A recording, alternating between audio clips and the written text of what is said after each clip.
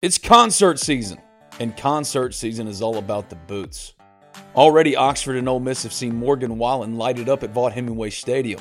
Ole Miss football star and Talk of Champions podcaster Jared Ivey bemoaned how his boots were lacking. He should have gone with Tecovas, the only stop for the Ole Miss fan and the best in Western style.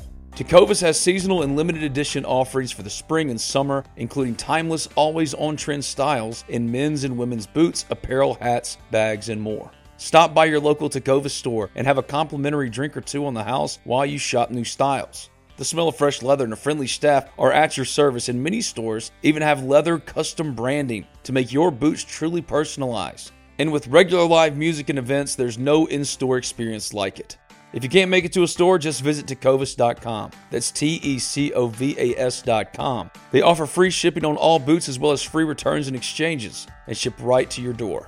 Go to Tecovas.com and find your new favorite pair of boots today. The sun's shining in Oxford, Mississippi. Cookouts in the Grove, beer showers. It's just the very best time for an Ole Miss Rebel to get out and get going. Carry front door peace of mind with you everywhere you go with UFI Video Lock.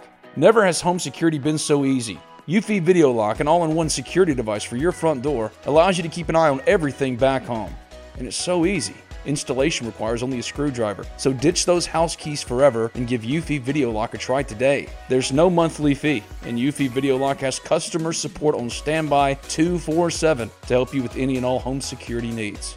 Go ahead, have your Ole Miss fun in the sun with the assurance your home is in good hands with UFI Video Lock. UFI Video Lock's built-in camera can tell you who's at your front door from the comfort of your poolside chair. So search UFI Video Lock today. That's EUFY Video Lock. Or visit UFIofficial.com/videolock to see how you can gain complete control of your door. That's UFI Video Lock, a proud sponsor of this, the Talk of Champions Podcast Network. Hi, this is Thomas Chandler, your local Modern Woodman representative. Give me a call today at 662-296-0186. Let's make a difference together. Hotty toddy and go Rebs. You're listening to Talk of Champions, an Ole Miss Spirit podcast with Ben Garrett. It's time! It's time! It's time! It's time! It's time!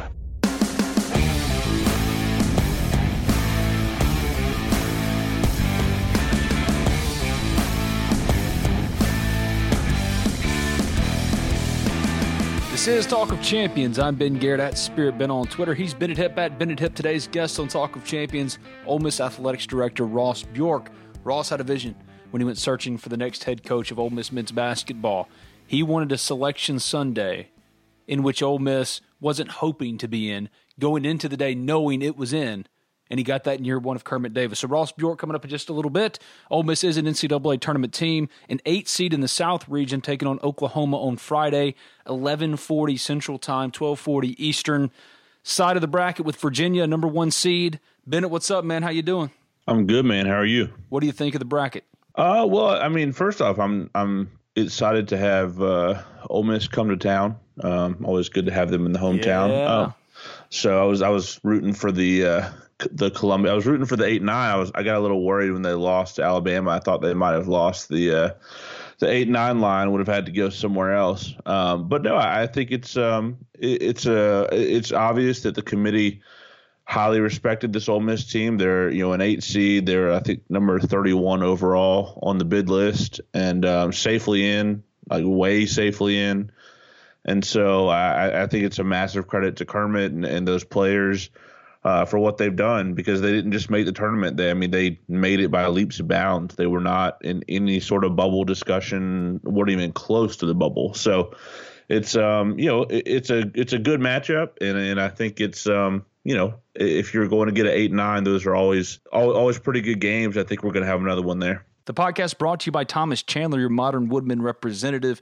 If you need help financially, contact Thomas today. He'll help you with retirement, savings, getting your financials in order. He's done it for me. He can do it for you. So what does Modern Woodman do? How about financial security for you and your family through life insurance, retirement planning, financial services? How about quality family life through member benefits and local fraternal activities? Community impact through local volunteer projects that make a difference where members live, work, and play. If your finances are bogging you down as they were for me, contact Thomas today. He's a personal friend. He's the one to talk to. 662-296-0186. 662-296-0186. To learn more, go to www.modernwoodman.org. That's www.modernwoodman.org. Thomas Chandler, your Modern Woodman representative. The podcast brought to you by Alan Samuels Chrysler Dodge Jeep Ram of Oxford. The car buying process can be overwhelming. Believe me, I've been there, like recently. You're just looking to get the best deal anyway, right? If that's the case, and to avoid the headache, head on over to Alan Samuels Chrysler Dodge Jeep Ram of Oxford. They're going to take care of you and get you into your next vehicle with a great deal. Their inventory is priced to sell. And what separates Alan Samuels is Brian and Mason and the rest of the staff aims to address each of your needs with the utmost respect, care, and attention to detail. Tell them Talk of Champions sent you. They're hardcore Ole Miss fans, so they'll probably want to talk some Ole Miss basketball, baseball, spring football practices, but more importantly, they want to make the process as seamless as possible and make sure you get what you want at a good price. Contact them today at 662-234-8000. Stop by and see them at 2201 East University Avenue in Oxford. That's just past Kroger. Alan Samuels Chrysler Dodge Jeep Ram of Oxford to find your next perfect car, truck, or Jeep. Alan Samuels, let's be friends. When I looked at the final rankings of the teams and saw Ole Miss at 31, all I could think was, man, Bennett and I and whoever's been the guest co-host of Talk of Champions for the last 2 weeks have seemingly every single podcast talked about Ole Miss's postseason positioning. And we discussed how they could be left out, how close are they even on the bubble. The whole time we agreed that Ole Miss was safely in the NCAA tournament field. But when I saw that they were that safe, all I could think to myself was, man, all that talk for nothing. There was never a threat. Now, Ole Miss lost 4 out of its last 5 games, including the loss to Alabama in the SEC tournament. But good grief, there was no concern whatsoever. Well, it's one of those things where, I think we get kind of kept up because when you pay attention to mostly one team, every loss seems bigger than it is. And right. You don't kind of look at what else is going on around the country and the conference and the bubble. And, if you took one look at the bubble teams and the teams that were there and the teams that were trying to get in, there's just, Ole Miss, their resume was so clean. Like, did they have 9, Q1 wins? No, they had 4. But, 5, but yeah. 5, yeah. But the ones that really stand out, Baylor, Mississippi State, 2 against Auburn, those are the 4 that really stand out. And so, but, you look at that, they don't have the big number of wins, but there's just no bad losses. Like, there's nowhere for the committee to ding them and say, well, you went to somewhere and lost. I mean, it wasn't like a few years ago, Ole Miss goes to state when they're, a Kim Palm 200 team and get beat down there. Pushing 3 that year. Yeah, I mean, it's that's a resume killer, and Ole Miss just didn't have that. They had good wins and no bad losses, and they played a pretty decent schedule, and they had some games that stood out. And even if they lost down the stretch, I think the committee looked at their performances against Kentucky and Tennessee, and obviously thought pretty favorably of them. So it wasn't just that Ole Miss got in. I mean, they're an 8 seed. They're on the higher side of the 8-9 game. And so I think it's just a lot of respect for Ole Miss from that committee. That's pretty apparent. The highest seed Ole Miss has had since 2001. I'm trying to get Jason Harrison on for Thursday's show. It's the NCAA tournament time. Whenever Ole Miss fans think of the NCAA tournament and Ole Miss basketball, Jason Harrison's shot against Notre Dame is what pops into mind first, I would expect. So hopefully Jason Harrison is the guy. My biggest takeaway from the field when I look at it in total, the net was the only thing that mattered. The only thing. And Ole Miss being 36th, they were safe, completely safe. But the net, nothing about the RPI anymore, strength of schedule, this, that, and the other. Ole Miss had no bad losses. The worst loss was probably Butler, but no one would have expected that one to be that bad. It was on a neutral site. Nothing but the net. That's the only thing that mattered. Now, I guess the NCAA provided the blueprint for this. They told you what you needed to do. You needed to schedule strong, beat some of those teams, and keep your net in that 35-ish, 40 to 40-ish range, and you were fine. Oklahoma got in at 19-13 overall and 7-11 in the Big 12. But why? Right. They scheduled strong, and they've got some quality wins on their NCAA tournament resume, including that win at home over Kansas, which probably punched their ticket.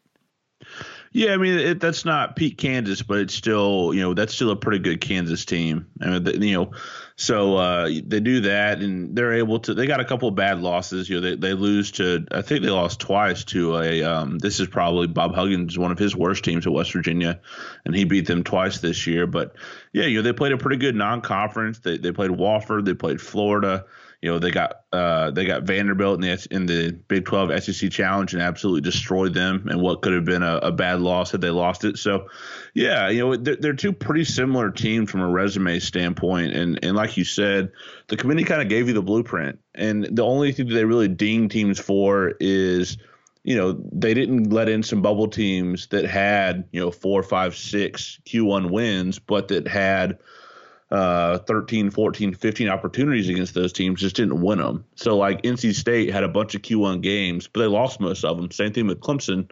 Neither of those teams got in. So I think the committee said play good teams, but obviously at the end of the day the net carried it, and those big time wins are what are going to carry you to the as they say now. It used to be avoiding the bad losses. Now it's just about who you beat, and so.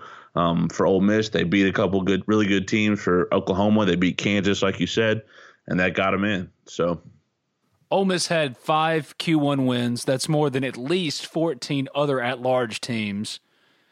I think they had, like I said, no sub-100 losses, 35-36 in the net. It wasn't even close. There was not any sweating or nervousness as far as Selection Sunday goes. And I think the interesting thing, if you're Ole Miss, is I'm interested to see how Ole Miss schedules their non-conference next year, because they tried to schedule it hard this year, though. They did. They tried to, and I mean, and they scheduled a lot of solid teams. But couldn't have ever predicted that Illinois State. And right. Well, Tennessee, you're getting a bad Butler team that's going to the NIT. That Illinois State game. When that series was scheduled, they were kind of the mid-major darlings there. Not anymore. Then obviously, in an ideal world, they hope that MTSU and Florida Gulf Coast would carry some weight. None of those did. But so I'm interested to see how they schedule, because Ole Miss was safely in with a very poorly, from a metric standpoint, a very low non-conference strength of schedule. So I wonder if they try to beef it up a little bit, or if they kind of keep that same formula of, a few marquee games, and then obviously just try and avoid the, instead of scheduling Southeast Louisiana, who was net 249, bump that up to, a net, 180 team as opposed. So I'm interested to see how they go about, if they load it up, or if they just kind of make some incremental changes on the back end to kind of bump up that strength of schedule a little bit. At the end of the day, as long as you don't lose those games, you're good. And that's where absolutely. Ole Miss was at its best. And that Baylor win helped, but beating Auburn twice, beating State at State, you win on the road, you're good enough on the road, you win a neutral site game here and there, and don't lose any of those non-cons to the Illinois States or the Middle Tennessee States when they're bad, you're in. And if you hold your own in the SEC, because the SEC, I think this year, is 4th overall in conference ranking. In previous years, if you look at it, according to the net, Ole Miss would have probably gotten in, 2 or 3 more times under Andy Kennedy. But still, what would have been held against Ole Miss in the net reality of college basketball, even under those years under Andy Kennedy, the SEC was bad. I think 7th one year, 6th another year, behind the Mountain West one year. That's bad. Yeah. The SEC was bad. Yeah, so this year, SEC it was held. Ole Miss was 4th. held because the SEC was so strong. Yeah, SEC is 4th. If you go by Kim Palm, and they just do, he just does adjusted efficiency metrics of all the teams. And so Big 10 is first, Big 12, ACC, and then SEC is right there. And then there's a large gap in between the SEC and everyone else behind them, Big East, AAC, Pac-12. So it was definitely a good year, and this league's only going to get better. If you the coaching's about to explode in this league. Yeah, man, it's going to be. If you've got a bad coach in this league, you're already kind of getting exposed, and even more so next year. So if we assume like there's the rumors of Buzz Williams going to Texas A&M, if they add him, if you're a school like Arkansas or Vanderbilt, who's got a Bryce Drew, and Arkansas has Mike Anderson, you really have to think about going ahead and making a move now, because I don't see any way. Like those guys are just, Mike Anderson's a solid coach, but it's hard to be a solid coach in this league. You've got to be very good, on the court and in recruiting, because this league is about to get brutal from a coaching talent and recruiting standpoint. Everything I heard in Nashville was Kelvin Sampson wants Arkansas. If he really wants Arkansas, I think they move on. It's Tuesday. Certainly would think so. And yet Bryce Drew remains the head coach at Vanderbilt. I don't know what that job is right now. You're going to lose Darius Garland. It feels like might be too quick of a hook, but at the same time, I just feel like 0-18 is so hard to overcome. Like, I'm just not sure you can overcome that. You can't convince me that Darius Garland was the difference between 0 wins in the conference and 5, 6? You couldn't have gotten Georgia once, Missouri once. You couldn't have done that?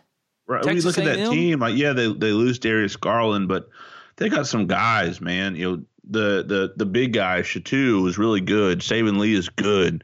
Aaron Nesmith is good. Matt Ryan is pretty good. I mean, they're not completely void of talent. So for that team to just not win a game is just it's astounding to me. So I just it seems unfair and seems like a pretty quick hook for Bryce Drew. But at the same time, I don't know that. I mean, again, 0-18 is just something that I don't think you can kind of come back from. You shouldn't be able to come back from it. You shouldn't. I mean, yeah. I mean, you're not wrong. I mean, you're not wrong at all. I mean, just the fact that you weren't able to pick off one, it's just really hard to believe. Hard to believe. And Darius Garland is a lottery pick. He's awesome. Still, the difference between 5, 6 wins in the league and 0 is Darius Garland, one player. Come on, that's just absurd. Yeah. That's absurd. I mean, you know, even if it's just one, like just getting on the board somewhere, you know, they weren't competitive in most every game toward the end of the year. Well, it's funny that their best game was against Tennessee of all teams, took them to overtime, and probably should have won that game. Second best game was probably Ole Miss to open SEC play. Yeah, them, and they played South Carolina pretty tight and gave them a run for their money. But other than that, I mean, it was a lot of blowouts and just non-competitive. I mean, they went on the road and got close against Arkansas, but outside of that, it was just a lot of non-competitive basketball games. But I heard so much in Nashville early on when I arrived early on Wednesday that Avery Johnson has eyes for SMU. I heard very heavily that Bruce Pearl, something could happen with him if this FBI stuff blows up in about a month. Now, Bruce Pearl just won the SEC tournament. Right. Auburn is safely in the NCAA tournament, built for tournament play. They got so much depth. But something could happen with Bruce Pearl. Will Wade, there's no way he comes back from that. Absolutely no way. Buzz Williams to Texas A&M. Here's something crazy for you. Billy Kennedy was fired. Everyone knew he was fired, and yet the news breaks on Twitter and everywhere else on the internet, and yet Billy Kennedy hadn't heard from anyone at his university at the SEC tournament that he was fired. So he effectively learned, as everyone else did, online that he's been brutal, fired. Man. That's brutal. But the Buzz Williams stuff, this feels very much like Jimbo with Texas A&M. Feels very much like that, to where the hire's effectively already been made. They're just waiting for Buzz to finish, and once he does, he's going to move on. But you think about adding Buzz to this. I mean, and listen to me, I'm not making this up. I know this for a fact. Ole Miss engaged with Buzz Williams very early in its search. So Buzz has always been looking. And the SEC's always been appealing. Back in 2013, before Andy Kennedy made the SEC tournament run, got the automatic bid. Now, they only had to get to Saturday, the NCAA selection committee said, but got to Sunday, got the automatic bid. Before that, Buzz Williams was at the top of Ole Miss's list should it not make the NCAA tournament and Ole Miss move on from Andy Kennedy. They were going to talk to Buzz Williams first. Buzz is the king of coaches looking for a contract reset. And to fall, if we can even call it that, from Virginia Tech when he was first at Marquette, and then turns around and gets Virginia Tech, then Texas A&M, that's a hell of a lot of pillow contracts. Well, I mean, you look at what Buzz has done, and really he's good such a pillow good coach. Contracts. But you go to his coaching record, you see 6 seasons at Marquette, and then he bounced. And this is year 5 at Virginia Tech. It's about that time for Buzz. By every account, he's looking to bounce. And it's not because he hasn't been able to build something good at Virginia Tech. Those guys are really good. I mean, he is, they were safely in and finished. I think they finished 5th in the ACC. Still a weird fit with Virginia Tech. Always has been to me. It is. But I think Buzz is one of those guys that could go anywhere and be good, because he's got Texas experience. He's got, he's been in the South a little bit. He's been, he was at Colorado State for a little while. I mean, he's been kind of all over. So, I think he's a guy that can just kind of fit in wherever and just, one of those guys that, if you've got a basketball team, he'll come coach them, and you'll be pretty good.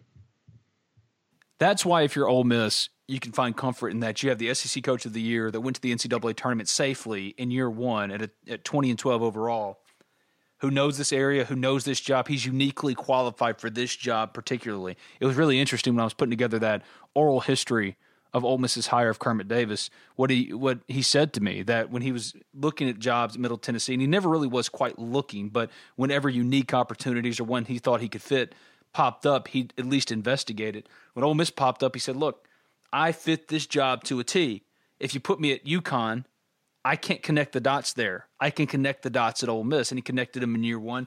And I expect there to be some tangible result for making the NCAA tournament and all the momentum Ole Miss basketball has built through the first year and into 2019 spring recruiting. And then 2020, you're going to hear a lot about Kadeem Sy in the next couple of months. You're going to hear a lot about Sean Robinson for 2020. You're going to hear a lot about Jamin Brakefield and whether or not he not qualifies, but reclassifies from 2020 to 2019. All of those things come into focus here and gives you comfort if you're Ole Miss, because the league's about to explode, that you've got the coach that's uniquely qualified for your job. And Ole Miss basketball, in my opinion, has never been better positioned as far as consistent every year success moving forward. And that's, I think, the most encouraging thing if you're an Ole Miss person going forward, considering that this program last year was 12-20, and yet now you're in the NCAA tournament. Everything is going your way, and you have a coach that's uniquely qualified for your job.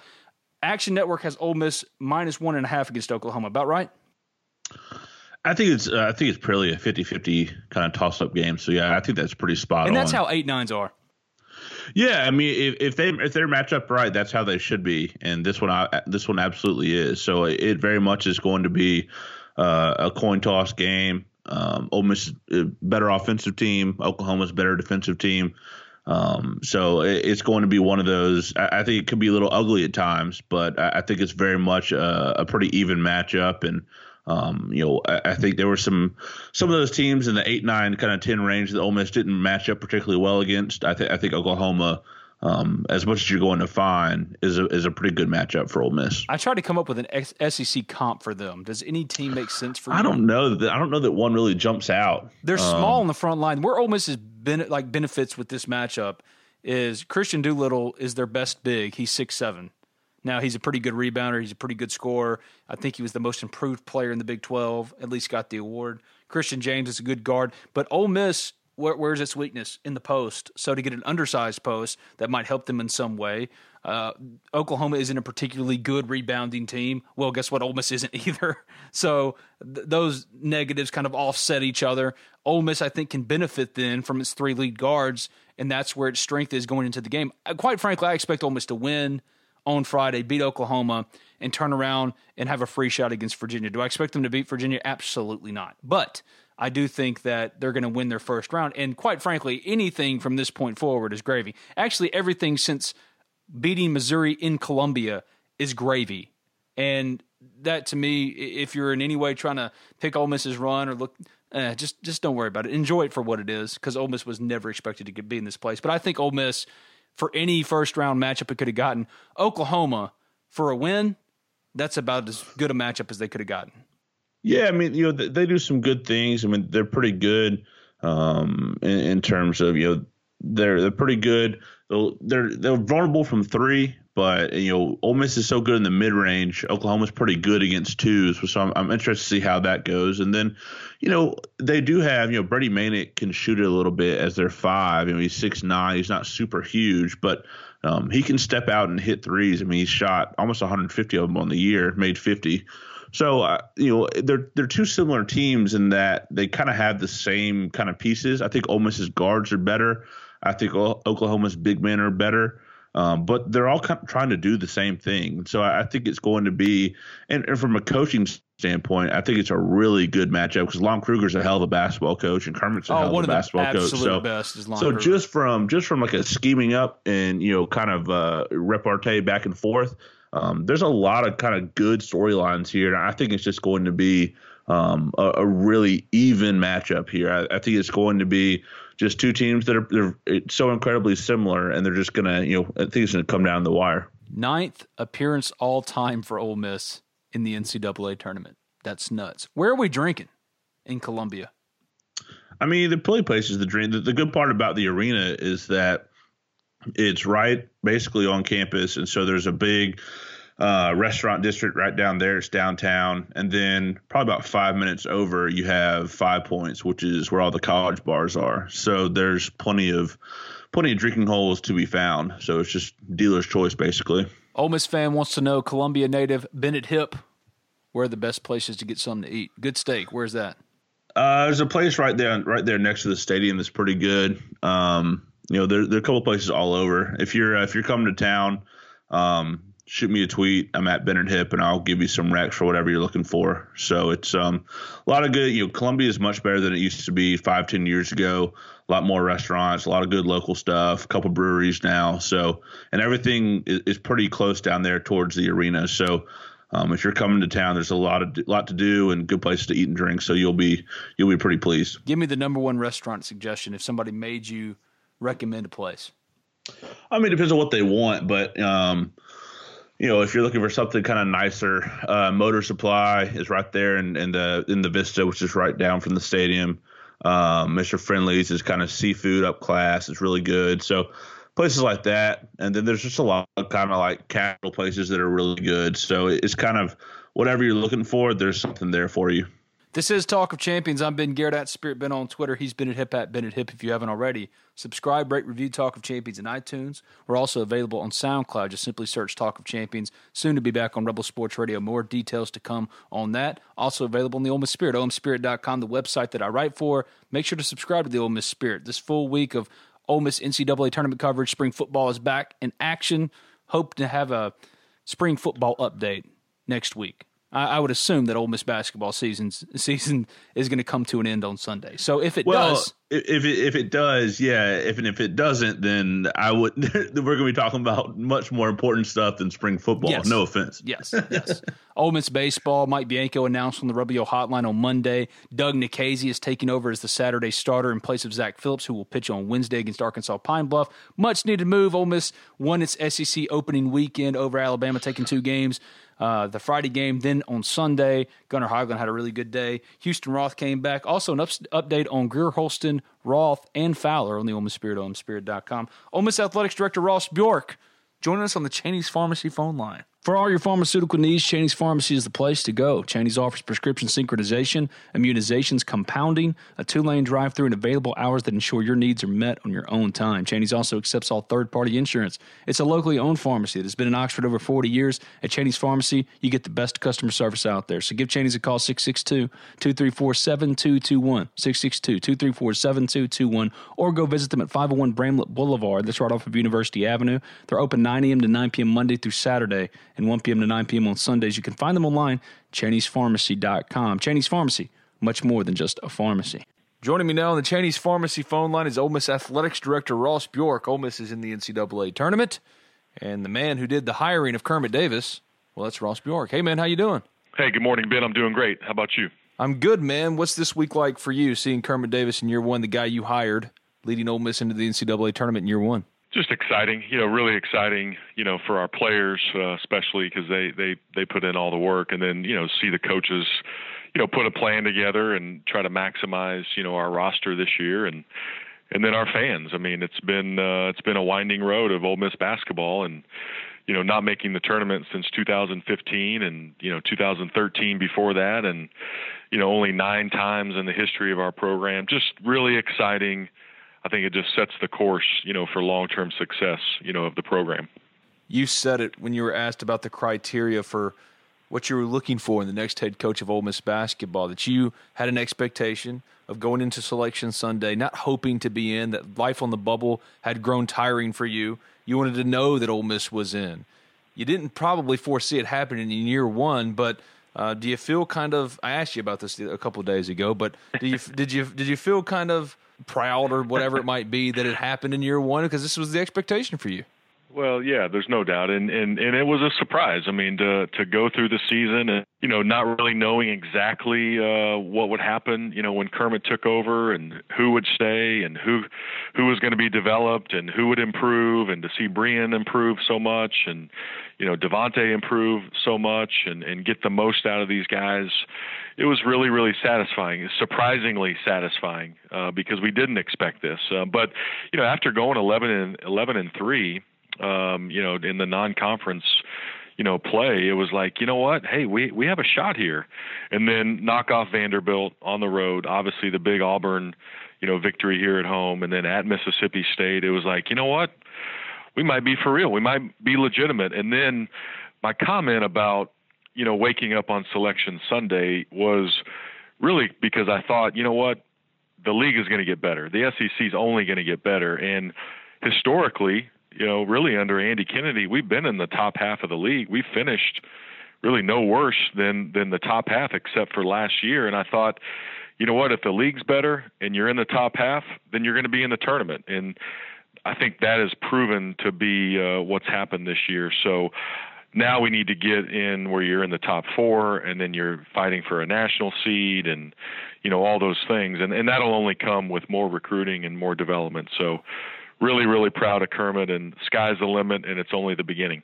That's a really good point about the league. Back when Andy Kennedy was making his runs and winning 20 games every single year, the league was one time 6th overall in the country. It was 7th behind the Mountain West one time. This year is 4th. It's a 7-bid league. It's a really strong league. And I think the NCAA, as far as the net rankings are concerned, has really laid out the blueprint of how to get into the tournament as a Power 5 conference, what you need to do, and Ole Miss did it. No sub-100 losses, scheduled tough as you can in the non-con. You tried. Now, granted, the non-con didn't turn out to be as strong as you thought it'd be because Butler wasn't as good as it usually is. Right. Illinois State and all that stuff. But schedule hard, win some of those games, and if you're in a good league, finish 10-8, win 11-7 games in your league like Ole Miss did in the SEC, and you're in. Do you foresee scheduling like that, trying to be strong in the non-con, neutral site games? How does that affect scheduling, I guess, going forward for Ole Miss? Now that you know the blueprint. No doubt. That's exactly right. And, hopefully we can stay in the Big 12 Challenge because that gives you an extra game there. If not, then we're going to play an American team. So that's an alliance that's been created. So you're absolutely right. You have to schedule smart in the non-conference. You have to go on the road and play some of those games. So playing, at Butler, even though we lost, it wasn't a bad loss. At Illinois State, you win that game. You play some neutral site games against Cincinnati and Baylor. Those help you. So next year we've got some good matchups. We're playing in the preseason NIT there in Brooklyn, so that'll be a high-profile matchup. Oklahoma State is in there. Penn State, I think Michigan State is in there. We're working on the Memphis date, playing Memphis up there, and then they'll return that game. So, playing those type of opponents, and then you go, 10-8, you go 11-7, you go 9-9 in our league, and you're in the dance. Now, what we want to do is we want to be, hey, let's try to get a 4 or 5, get a 2 seed, get a 1 seed someday. That's what you want to build towards. So we're on the right track. There's no doubt about that. Do you think the NCAA's gotten it right now with the net rankings? Because for a while it was RPI, it was this, that, and the other. It seems like they always swing towards how they evaluate the teams and how they'll make their selections. Do you like the net? Do you think it's the right way to go? I think it's proven to be successful. If you look at sort of what the field looks like, you look at how the net was used. It's sort of a sorting tool is how the committee described it. If you're NC State, your net was pretty high, you don't like it because, they were left out. So we were on the right side of it. But again, I think it goes back to you have to be smart in your non-conference scheduling. So I think the committee has sent a message, with the net formula that you better be smart in non-conference scheduling. So I think for the first year, I think it has worked. I know there might be some tweaks to the scoring margin and some of those things that they'll look at. But I think overall it's proven to be a really good tool. I know I was refreshing it every day the last month of the season. Every day around 11 o'clock, it was like, all right, where are we today? Let's see where we are. And so that was always a good feeling knowing that you were in the mix. It was really interesting when I was doing that oral history of the hire of Kermit Davis, and you were a big help in that, obviously. But Kermit said he couldn't connect the dots at UConn if you put him there, but he could connect the dots here, that it fit him here. Did you sense that when you talked to him, that this was a unique person for this job in particular? There's no question. One, I was able to watch Kermit up close and personal, being in the Sun Belt and being at the rival school with Middle Tennessee, being there at Western Kentucky. So I saw him up close. And then you talk to basketball people and you say, hey, who are the top 5, X's and O's coaches in college basketball? And Kermit's name was always in the top 5. And so you combine that with the knowledge of the game. I think he has a great, eye for talent. I think if you look at KJ Buffin and Blake Henson, eyeing those guys and sort of getting ahead of what the national, viewpoint on those kids would have been, and saying, you know what, KJ Buffin has a huge upside. Let's get him now. I think he has an eye for talent and development of players. And then by the way, you have the added bonus of being a Mississippi guy. And like you said, being able to connect the dots, with our community, with our fan base, in the recruiting world. Let's build the program. Let's create energy. He's a perfect fit in the SEC footprint. And, he can walk into, I think, any gym in this state. He can walk into any gym in this region. And there's automatic respect because people know that he knows basketball and he knows how to develop young men. So we heard all that in the interview process, and then the passion, the energy that he has. I mean, his leg was moving up and down 100 miles an hour. He was so excited about talking about the Ole Miss job because he thought he was a perfect fit. And obviously, once we went through the process, we did too, and it's taken off in year 1. This is the 9th NCAA tournament appearance all time for Ole Miss in the NCAA tournament. Let's not act like that's a whole lot. So I'm sure there were questions for you in the process, the coaching search process, about the commitment to Ole Miss basketball. What were the conversations like that with coaches when they would ask you about the job or maybe perceptions of the job and things like that? What we did is we put together a booklet. We had a booklet. We profiled, the budget. We profiled, private plane usage, that the university has a plane. We have donors who provide planes. So, recruiting, logistics, we had all that set up. Obviously, the facilities between the Toohey Center and the pavilion at Ole Miss, I mean, that's over $100 million worth of facilities, just dedicated to basketball.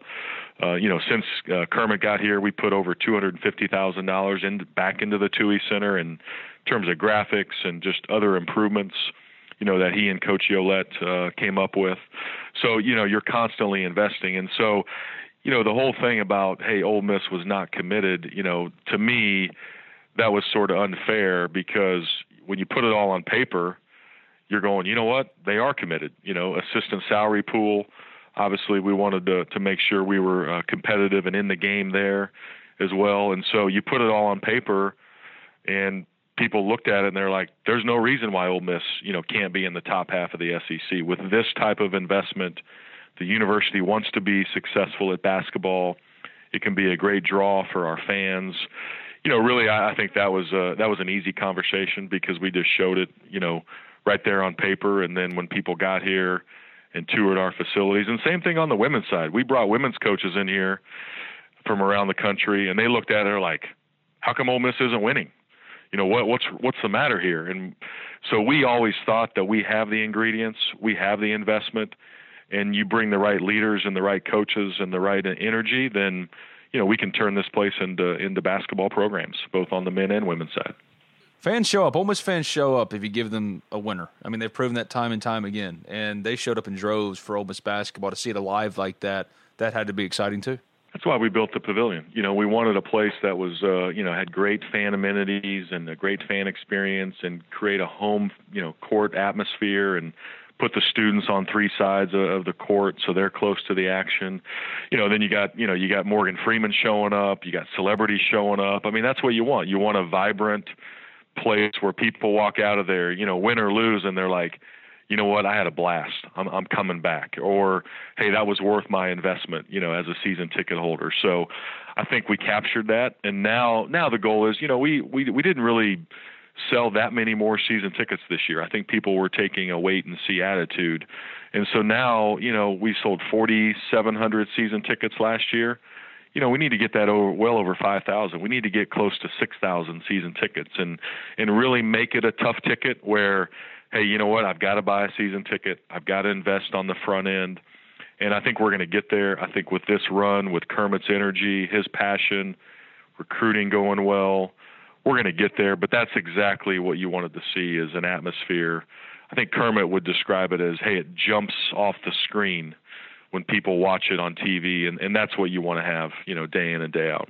Okay, so when are you going to hang the NCAA tournament banner? I know they haven't made their run yet here or anything like that, but is there going to be like an honoring? That'll be hung in the off season. Okay. Yeah, right. That'll be hung in the off season. We'll have it up there. We'll add it. We'll add the year 2019, to the banner. Hopefully, it's a strong run. You add a Sweet 16 or something like that. So, yeah, those banners will be updated in the off season. That's for sure. What are the major projects y'all are working on right now? We're finishing up in the athletic department. We're finishing up the training room in the Manning Center, which really services all of our student athletes, but primarily football.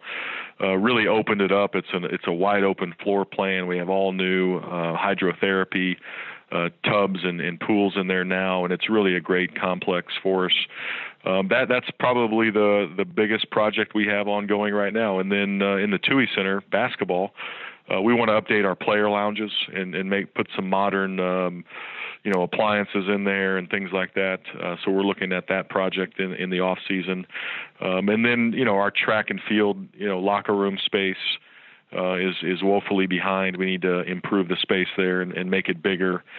And then some of the bigger projects in the next 3 to 5 years, Hall of Fame right here in the North Plaza, and then softball and soccer. We want to try to enhance those projects. But a lot of the big stuff, has been taken care of, and now we need to, continue to get better, and you always refresh graphics and those sort of things. And then the campus, we're taking down all of these power poles that are here on the north end zone of the football stadium. Those are actually going to come down in the next couple of weeks. So it'll really clean up that space and make that, much more aesthetically pleasing. So lots of little things happening right now, Ben, that hopefully will make a big difference, for our programs. Where are season tickets for football? We sold just over 11,000 season tickets so far. It's kind of early in the process. The renewal deadline is towards the end of March here. And so, we're a little bit behind where we were last year and the year before. But I know those things will pick up with spring ball happening and, lots of interest around, our coaching staff and Matt Corral's energy. And so we're really just beginning the whole sales cycle with lots of time between now and, the 1st of September. I think when I talked to Michael Thompson last, he mentioned remaking or re-envisioning or reimagining the game day atmosphere of football. Is that something you're involved in? Do you think that's something that's necessary? Absolutely. We got back our survey information, from the football season, and that was one of the things we heard is, there's a lot of dead time, in our games, and we do, we want to honor people and recognize, sponsors and things like that, but sometimes that can kill the atmosphere, and so we're looking at revamping that entire structure. And just, again, it's all about entertainment. It's all about fan experience. You have to keep people engaged. So we're looking at revamping sort of our entire cycle of how's the band involved? How do we play music? What kind of announcements, do we make? We need to pay the bills, if you will, with some of those sponsor activity, but is there a better way to do it that's more ingrained into the entertainment aspect? So we're looking at all those things, and I'm heavily involved in that. It's very, very important to our program that we have a vibrant, home field atmosphere, for our team. So we're looking at all those things. I mean, you could just serve beer, Ross. That'd be a simple change, right? That's what I'm saying. Sell beer in the stadium. It would solve all your problems. Yeah. A little more complicated than that. We have some state laws. We have some SEC policies. We have a few things in the way. But, I do, in all seriousness, I do think that day is going to happen at some point in time where we have to look at that. We have to look at, again, the entertainment aspect and really the safety aspect. Every study that is out there says that if you sell beer in your stadium, you cut down on the binge drinking that occurs, 30 minutes before the game. And most of our problems that are in the stadium, people getting sick, people over consuming because they feel like, hey, I've got to I've got to have that last drink, or last 5 drinks right before I go in. But if they know they can buy it in the stadium, it cuts down on a lot of those issues. So I think at some point in time that day will come. It'll take a few steps to get there, but I think we have to move in that direction, at some point in time. I remember when Ole Miss was struggling to get students to come to basketball games, the suggestion I had for everybody was, hey, do it like UNO, man. Put a bar in the middle of the student section. That's the way to go. Right, exactly. I mean, because baseball, I think we need to be careful with our student. Yeah. But that's right. That's right. But I do think, you have to be progressive. And again, I think it's something that we have to look at, and I think it's going to happen at some point in time. How are you evaluating football this year? What are you watching? How are you watching it? I think, energy around the program is one thing. Also, just, are we going to get better? How are we improving? Are we maximizing, our talent, maximizing our roster? I love the fact that, we've added, 32, incoming, freshmen or transfers. Maybe a few more, on the graduate transfer market here in the spring, so we're getting back to 85, scholarships and having the full depth. And, we're going to be obviously a young team in certain spots, but I think there's a lot of talent there. So, let's see energy, let's see coaching, let's see improvement, let's be competitive. Let's know that we're in the game and know that we know how to compete in this conference and in this level. And, how many wins does that equate to? If you ever put a number on, hey, we need to win this many games, then you're setting yourself up for failure. So I want to see, Ole Miss, back to what you said earlier, Ole Miss has always responded, when there's been a challenge or when people are needed to support the university. I want to see our fans support our program. And when people look at our stadium on TV, they're like, man, didn't Ole Miss just go through sort of an NCAA challenge, and haven't they had some struggles there? Well, look at that place. That place is packed. That place is energetic. That team is competing. Look how they're fighting. That's what I want to see. And we need our fans. We need our fans to be a part of that opportunity that lies ahead. And so we're going to be looking at all those things. Obviously, we want to win. But we know that there's still a building process, under Coach Luke. And I love his tough-minded approach. I love the no-nonsense aspect of it. We're grinding every day to get better, and it's going to pay off. And that's what I'm looking forward to as we move into 2019. I do think it's understandable, though, that fans, those that are apprehensive about it right now, they just want to wait and see. I think that's fair and understandable, right? Absolutely. It's always fair. It's their discretionary income. It's their investment. It's their call. We can't force anyone, but I think our job is to sell and ask and really showcase that, hey, do you love the university? Can you help us? The ingredients of a great program start with a great fan base, and we have a great fan base. We need to activate them. We need to ask them to come. And that's our job, and we'll do that. And if there's apprehension, I totally understand it. And that's our job. Our job is to produce and show them that it's worth the investment, that we're working hard and we're doing it the right way and we're moving this program forward. So that's going to be our goal, this spring and summer, is to get out there and just showcase this program and ask people to come along for the ride. Well, last one, the town halls. What's the vibe you got? Was it a useful tool? Did you learn some things? And were you able to really get the pulse of the fan base like you wanted to, getting up close and personal with them? I believe it was very useful. The people that came up to me afterwards, they were very appreciative. They thanked us for being there. And look, we answered every question openly and honestly, like we do every day. And we just said, look, here's what happened. Here's what we believe. If there's a conspiracy or some theory out there, here's why we believe that happened. We were very just transparent about everything. And so I thought it was helpful. I think we learned a lot. I think the people that were there in the audience learned a lot. Yeah, there was lots of emotions. There was happiness and support of, hey, let's move forward. There was anger of, hey, why did this happen? And I don't agree with this. And can you explain this? So there was a little bit of everything, but I think overall people were like, okay, let's turn the page. Let's move forward. That, look, we can't go back and change anything that happened. What we can do, though, is we can impact the future, and that's by, being involved and being invested in the program. And so I think the town halls were very useful. I got a lot out of it. I think it was good to look people in the eye, and they could look me in the eye, and now we can continue to press forward. I'm just interested. I have to ask you this. Okay, so another athletics director comes up to you. The NCAA's come calling, be it other schools that are dealing with some stuff. Ole Miss just went through this whole 6-year-long process. What would your advice be to them?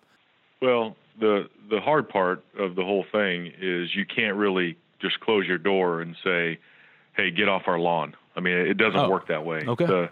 There's a principle in the NCAA bylaws that you have an obligation to cooperate. Now, what I would say is, in line with that cooperation, if that's what you want to call it, is I would say control. So what I would say, and actually I have spoken to several athletic directors who are walking down this path, and I said, be in control. Let the university be in control. And so that would be my advice, is be in more control at the university level with your legal counsel, with the athletic department, that, you know what, control the process. Don't have them come to you and say, hey, we need this, this, and this. You got to be proactive, because you have to disprove negatives. You have to disprove, allegations that may be tied on loose, corroborating evidence, if you will. And so be in more control, be more proactive, with pieces of evidence or information. And so, quote unquote, you have to cooperate. You don't have a choice not to cooperate. And so the Missouri case, unfortunately, pointed out that, hey, maybe you shouldn't cooperate. No one wants that. No one wants that in our industry, but I would use the word control the process at the university level as somebody would walk down this path. I would hope that the NCAA, though, can see that procedurally there's some things they can do to be better. No question.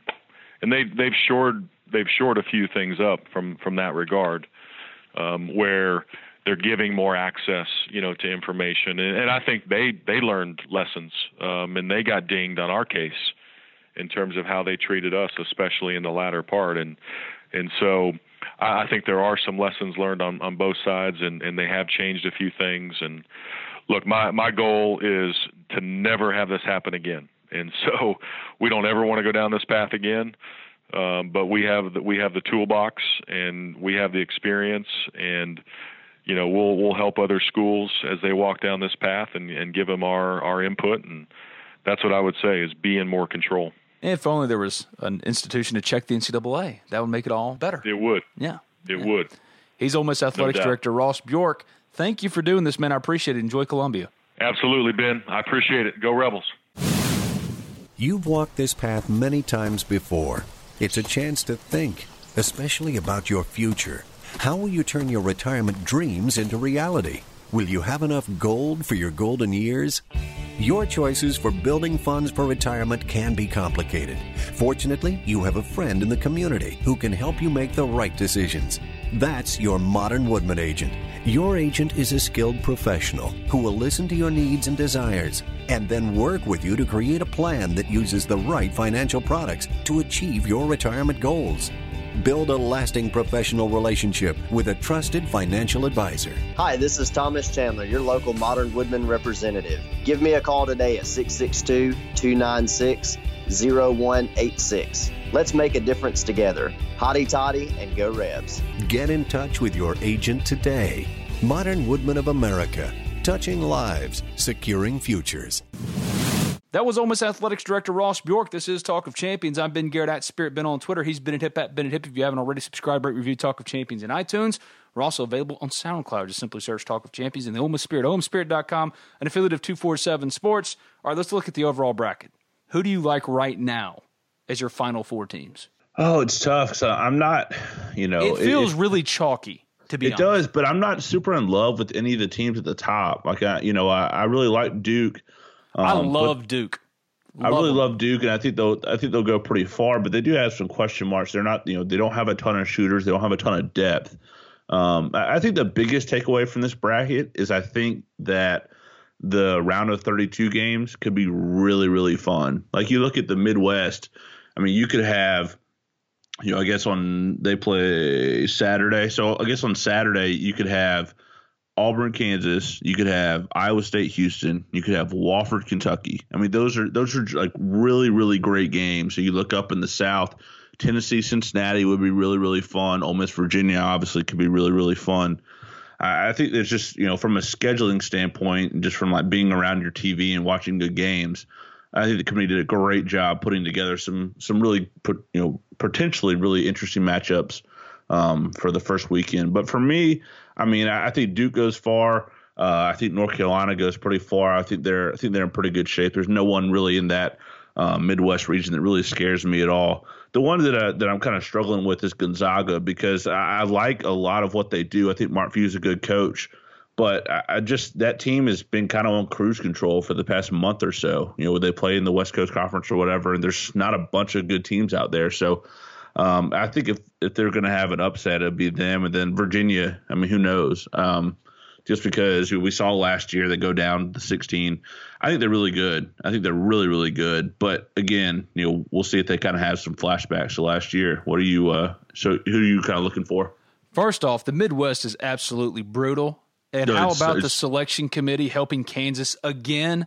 There's a chance that number 1 seed UNC could have to take on Kansas, a 4 seed in Kansas City. I don't understand how Kansas consistently and always constantly gets help from the NCAA selection committee, but the Midwest is loaded. I'll tell you my surprise pick, if it's even that, to make it to the Elite Eight. I think Auburn's getting to the Elite Eight. I think they're built. I totally see it. I mean, I think that 4-5 game with Auburn and Kansas is just going to be a barn burner, and I think Auburn wins that basketball game. And I definitely want to see North Carolina Auburn. I think that'd be a lot of fun.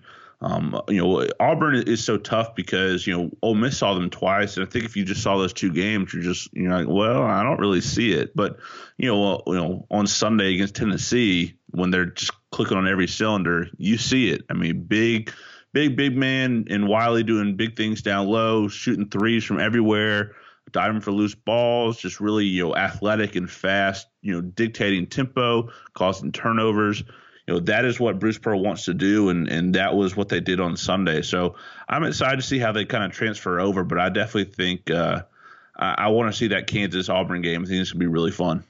A couple of games I'm eyeing this week, Mississippi State and Liberty. Liberty's a sneaky, really good team, and I look forward to watching Mississippi State hang with them. I think Mississippi State's going to win, but I think that can be a really fun game. Duke's going to come out of the East. That's just going to happen. I don't think LSU's got the firepower to do it. I don't love Michigan State. So Duke's coming out of that. As far as the West is concerned, the Nevada-Florida game on March 21st, I think could be a really fun game if you're looking at week 1 matchups. Nevada-Florida, to me, could be a last-second kind of game.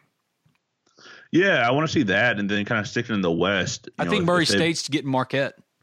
I think I want to see that game. John Morant is he's just really, really good, and but I want to see, if they both can win, I want to see Texas Tech Buffalo. Buffalo is probably, doesn't get enough love, because they're a smaller conference or whatever, but they're really, really good. Nate Oates is a really good coach. And, Chris Beard's built a monster at Texas Tech. So I want to see that matchup. But I think you're right. I think Murray State's going to get them. And, if they can get past Florida State, I think Murray State can make a little run there. So I definitely want to see that game. It's going to be a really good one. Look, John Morant's going to be the number 1 pick in the draft after Zion, and I think that accounts for something in tournament play. Every year, you have one of those guys that just emerges and takes over the tournament. Marshall did it for a week against Wisconsin, and then had they beaten LaSalle, gone to the Sweet 16, it had been Marshall mania in L.A. Unfortunate that Reggie A. didn't get the block or Derek Billinghouse B. didn't make the shot. But Marshall took that over. But I'm speaking more about C.J. McCollum, of course, Steph Curry in the run. Kemba Walker, Mateen Cleaves. I think John Morant could have a NCAA tournament similar mold as those guys. Yeah, solidifying his spot. Yeah, something to be said for just having a dude and just that dude kind of carrying you. And if you haven't watched Murray State this year, and it's certainly no whatever. They're a small school, but if you haven't, absolutely tune into them because he is just he is unbelievable. He's athletic as all get out. He's a really, really good player, and will make you wonder how in the world he got away from South Carolina to go to Murray State. But he's a must-see TV. There's no doubt about that. I think Virginia's getting bounced in the Sweet 16 because Virginia and March Madness, they just don't go together very well. My question is whether or not if Tennessee gets Cincinnati, if Iowa doesn't get Cincinnati, if Tennessee and Cincinnati face off, that is a very interesting matchup as far as the way Cincinnati plays and how slow Tennessee can be. Yeah, I'm not super sure what to think about Tennessee, honestly, because I like a lot of those players, and I think Rick Barnes is pretty good, but I like that Cincinnati team a lot, seen them play a bunch this year, and I just think at some point, Tennessee is going to have to deal with not having, a go-to guy, when the time gets tough. Yeah, Grant Williams can do that, but he's mostly just a big man. He'll shoot from three a little bit, but something to be said for not having an elite star level player. And, I think Tennessee at some point is going to have to grapple with that. And, I saw a stat the other day that, Rick Barnes, when he's a 1 seed, he's really, really good. But, his last few times in the tournament have not gone well. So I kind of think Cincinnati gets them if they get there. But obviously they're good. Tennessee's good enough to where they could make a run through the South. But I do think Cincinnati can get them if they get there. I think Oregon's getting Wisconsin. And I think this is going to absolutely happen. The lowest seed Final Four team is going to come out of the South. Now, I don't know who that's going to be. I like Purdue. But I feel like the South could Villanova be could be a 6 that makes the Final Four. Yeah, I think the South could be really, really chaotic, or it could be super boring chalk, and just Virginia, doesn't worry about last year and do what they do, and they just suffocate you on defense and figure out enough offense to make it work and kind of do whatever they want to do. So I think it's going to be kind of one of those two, and I wouldn't be able to bet on which one it would be, but there's a lot of good but not great teams in that region. And, Virginia is, if you look at the efficiency numbers, they're way up there, and the numbers love them. But again, we saw that team get super tight last year. So what happens if against, an Ole Miss in round 2 or Sweet 16 against Kansas State or Wisconsin or Oregon, whoever, if they're down kind of late, do they freak out again? I mean, what do they do? So I definitely want to see it. I think it's, I don't know that you can pencil them in and feel good about it in your Final Four or anything like that. Who's your Final Four? I've got Kentucky coming out of the Midwest. They're going to get North Carolina in the Elite Eight. So I've got Kentucky out of the Midwest. I don't know what to do in the South. I think I'm going to end up with Cincinnati getting there because I just love that team. I love it. So I'm going to do that. Duke's going to get there out of the East, and then the West. It's not going to be Gonzaga for me at all. I'm going to go Texas Tech. Texas Tech was going to be my pick. I don't love Michigan. My Final Four is Duke, Texas Tech. I'm going to give this to Virginia only because I want to be a true believer. Even though I think the lowest seed will come out of the South, and going against my prediction, I had to make a pick, and quite frankly, I couldn't pick the lower seed that I thought would make it. I think it's easy Villanova to or say, Cincinnati. oh, well, yeah, I think it was, it's easy to say, oh, well, Virginia's going to lose, someone else will go, but then you look at the rest of the teams in the South, like, who are you picking? Like, I went with Cincinnati, but that's my problem. They could easily lose round 2 to Tennessee, or round 1 to Iowa. Iowa's not terrible. So yeah, so if I'm going to pick a team in a bracket challenge, even though I believe the lowest seed's coming out of the South in the Final Four, I'm going to go with Virginia in a bracket challenge because I want to be in the top percentile. So I'm going to Virginia. So Duke, Texas Tech, Virginia, and Auburn. I don't dislike it. If we could get, if Auburn comes out of that top half of the region and we get Kentucky, Auburn, man, that'd be a lot of fun. That would be a really, really great Elite Eight game. So, even though Kentucky is my favorite team in this whole tournament. Yeah, well, I think Kentucky is always tough because, we've seen the last few years that, Kentucky can be really good and just kind of they're so young and they're so dependent on, whether it's shooting one year or big men the next year. It's just hard to be that young and to make a run. Things happen. But I really like this team. Tyler Herro is so good on the perimeter. They've got a bunch of good defenders. P.J. Washington's playing about as good as basketball as anyone else in the country right now. So, I know they lost against Tennessee or whatever, but I just I really like that team, and I think Cal gets them together, and I think they make a run. But I definitely want to see round 2, Kentucky Wofford. That's going to be a fun one if that happens. I love that Wofford team. Fletcher McGee can shoot the lights out, and they've got some guys. So that'd be a really fun round 2 if it can happen. The bottom line is nobody will out-talent Duke. They're far and away the most talented team in the country and in the tournament. Yeah, I mean, if Zion's healthy, man, it's hard to see kind of what their undoing is, because I think he'll just carry them for a while. But I think if you're going to have some issues there, it's an off night shooting, or they get in foul trouble, or someone gets hurt. 'Cause, they don't have a lot of depth, and so they're very much dependent on those 3 freshmen. And it's okay because they're really, really good. But if you get in the Sweet 16 and it's Duke, Virginia Tech, I think that could be a pretty good battle, or Duke, Mississippi State.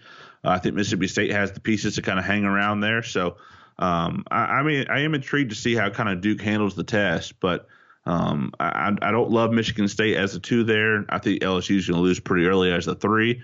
So I think that region could kind of empty out pretty fast to Duke's benefit. Duke's win the whole thing. I can't disagree. I think they've got a good a shot as anybody else. I think it would be fitting. This whole basketball season has been a big showcase of Zion, and so there's no better way to end it than with Duke getting there and just winning the whole thing. So I totally see it. Project the future. Will Ole Miss basketball be back in the NCAA tournament next year?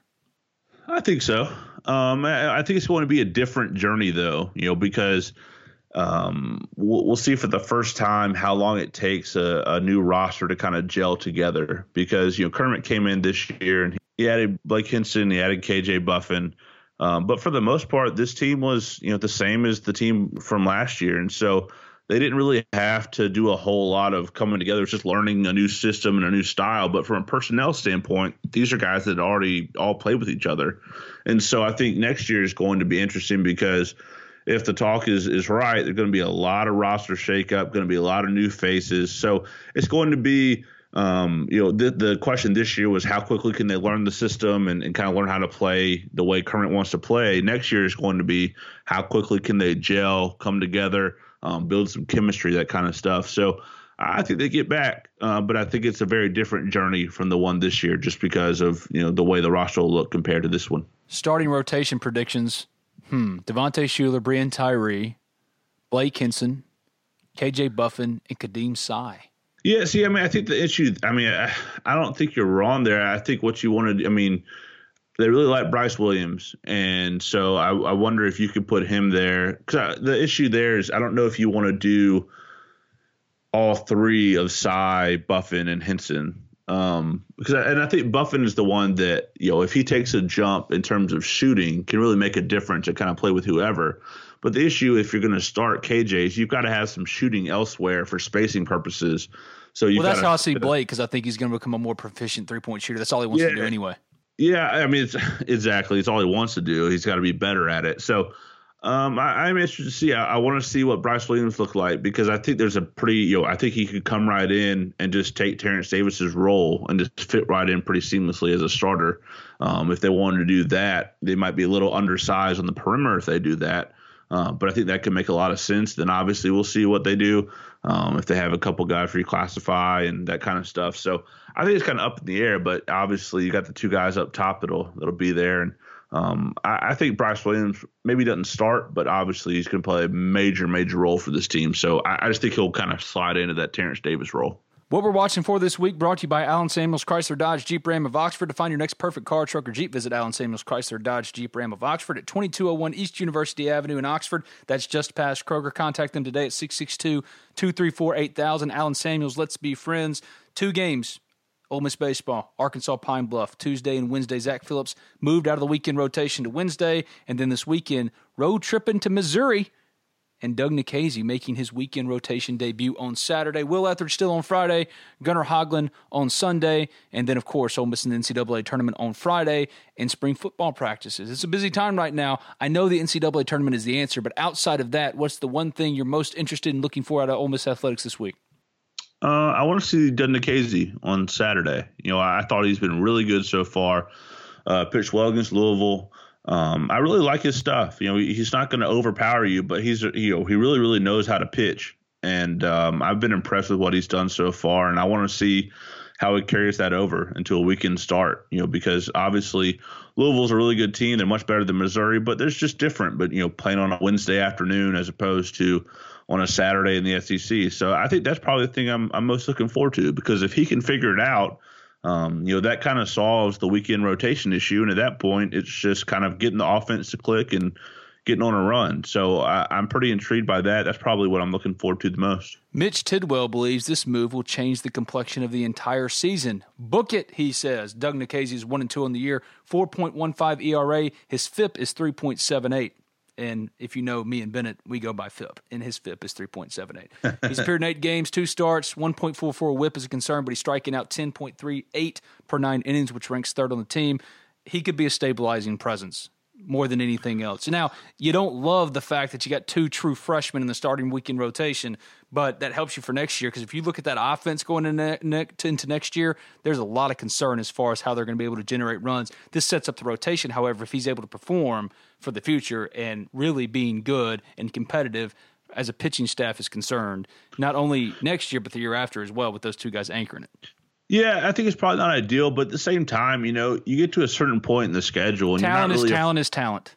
Yeah, you're not really a freshman anymore. You're a freshman right now, but a month from now, when you've had 4 or 5 SEC series to pitch in, there's a freshman, there's a FR by your name on the roster, but you're not really a freshman anymore. You're kind of into it at that point. So, especially with Ole Miss, they kind of get into that middle part of the SEC schedule, and you're playing good team after good team after good team. And so at some point you just kind of grow up and you're just a guy in the rotation now and not just a freshman. So I think they're both going to be pretty good. And I think you saw on Sunday the potential for Gunnar Hoglund is just sky high. That was, that start showed you, okay, well, that's why he was a first-round pick. So I think it's pretty encouraging, and now it's about going on the road and finding a way to get 2 and hopefully at least 2 and probably 3 if they want to be honest.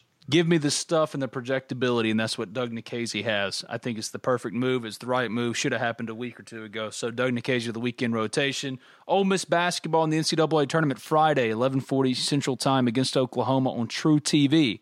Find that. I don't know where the hell it is in your respective guide list, but check out True TV for Ole Miss Oklahoma in the NCAA tournament. He's Bennett Hip at Bennett Hip. I'm Ben Garrett at Spirit Ben on Twitter. We'll be back on Thursday. I don't know if it'll be Bennett. It might be Kentrell Lockett. I don't know who the guest will be, working on Jason Harrison, but back on Thursday. This has been Talk of Champions. Thanks, man. We'll talk again. Absolutely. When you need mealtime inspiration, it's worth shopping Kroger, where you'll find over 30,000 mouth-watering choices that excite your inner foodie. And no matter what tasty choice you make, you'll enjoy our everyday low prices, plus extra ways to save, like digital coupons worth over $600 each week. You can also save up to $1 off per gallon at the pump with fuel points. More savings and more inspiring flavors make shopping Kroger worth it every time. Kroger, fresh for everyone. Fuel restrictions apply. Save big on your Memorial Day barbecue, all in the Kroger app. Get half gallons of delicious Kroger milk for $1.29 each. Then get flavorful Tyson natural boneless chicken breasts for $2.49 a pound, all with your card and a digital coupon. Shop these deals at your local Kroger today, or tap the screen now to download the Kroger app to save big today. Kroger, fresh for everyone. Prices and product availability subject to change. Restrictions apply. See site for details.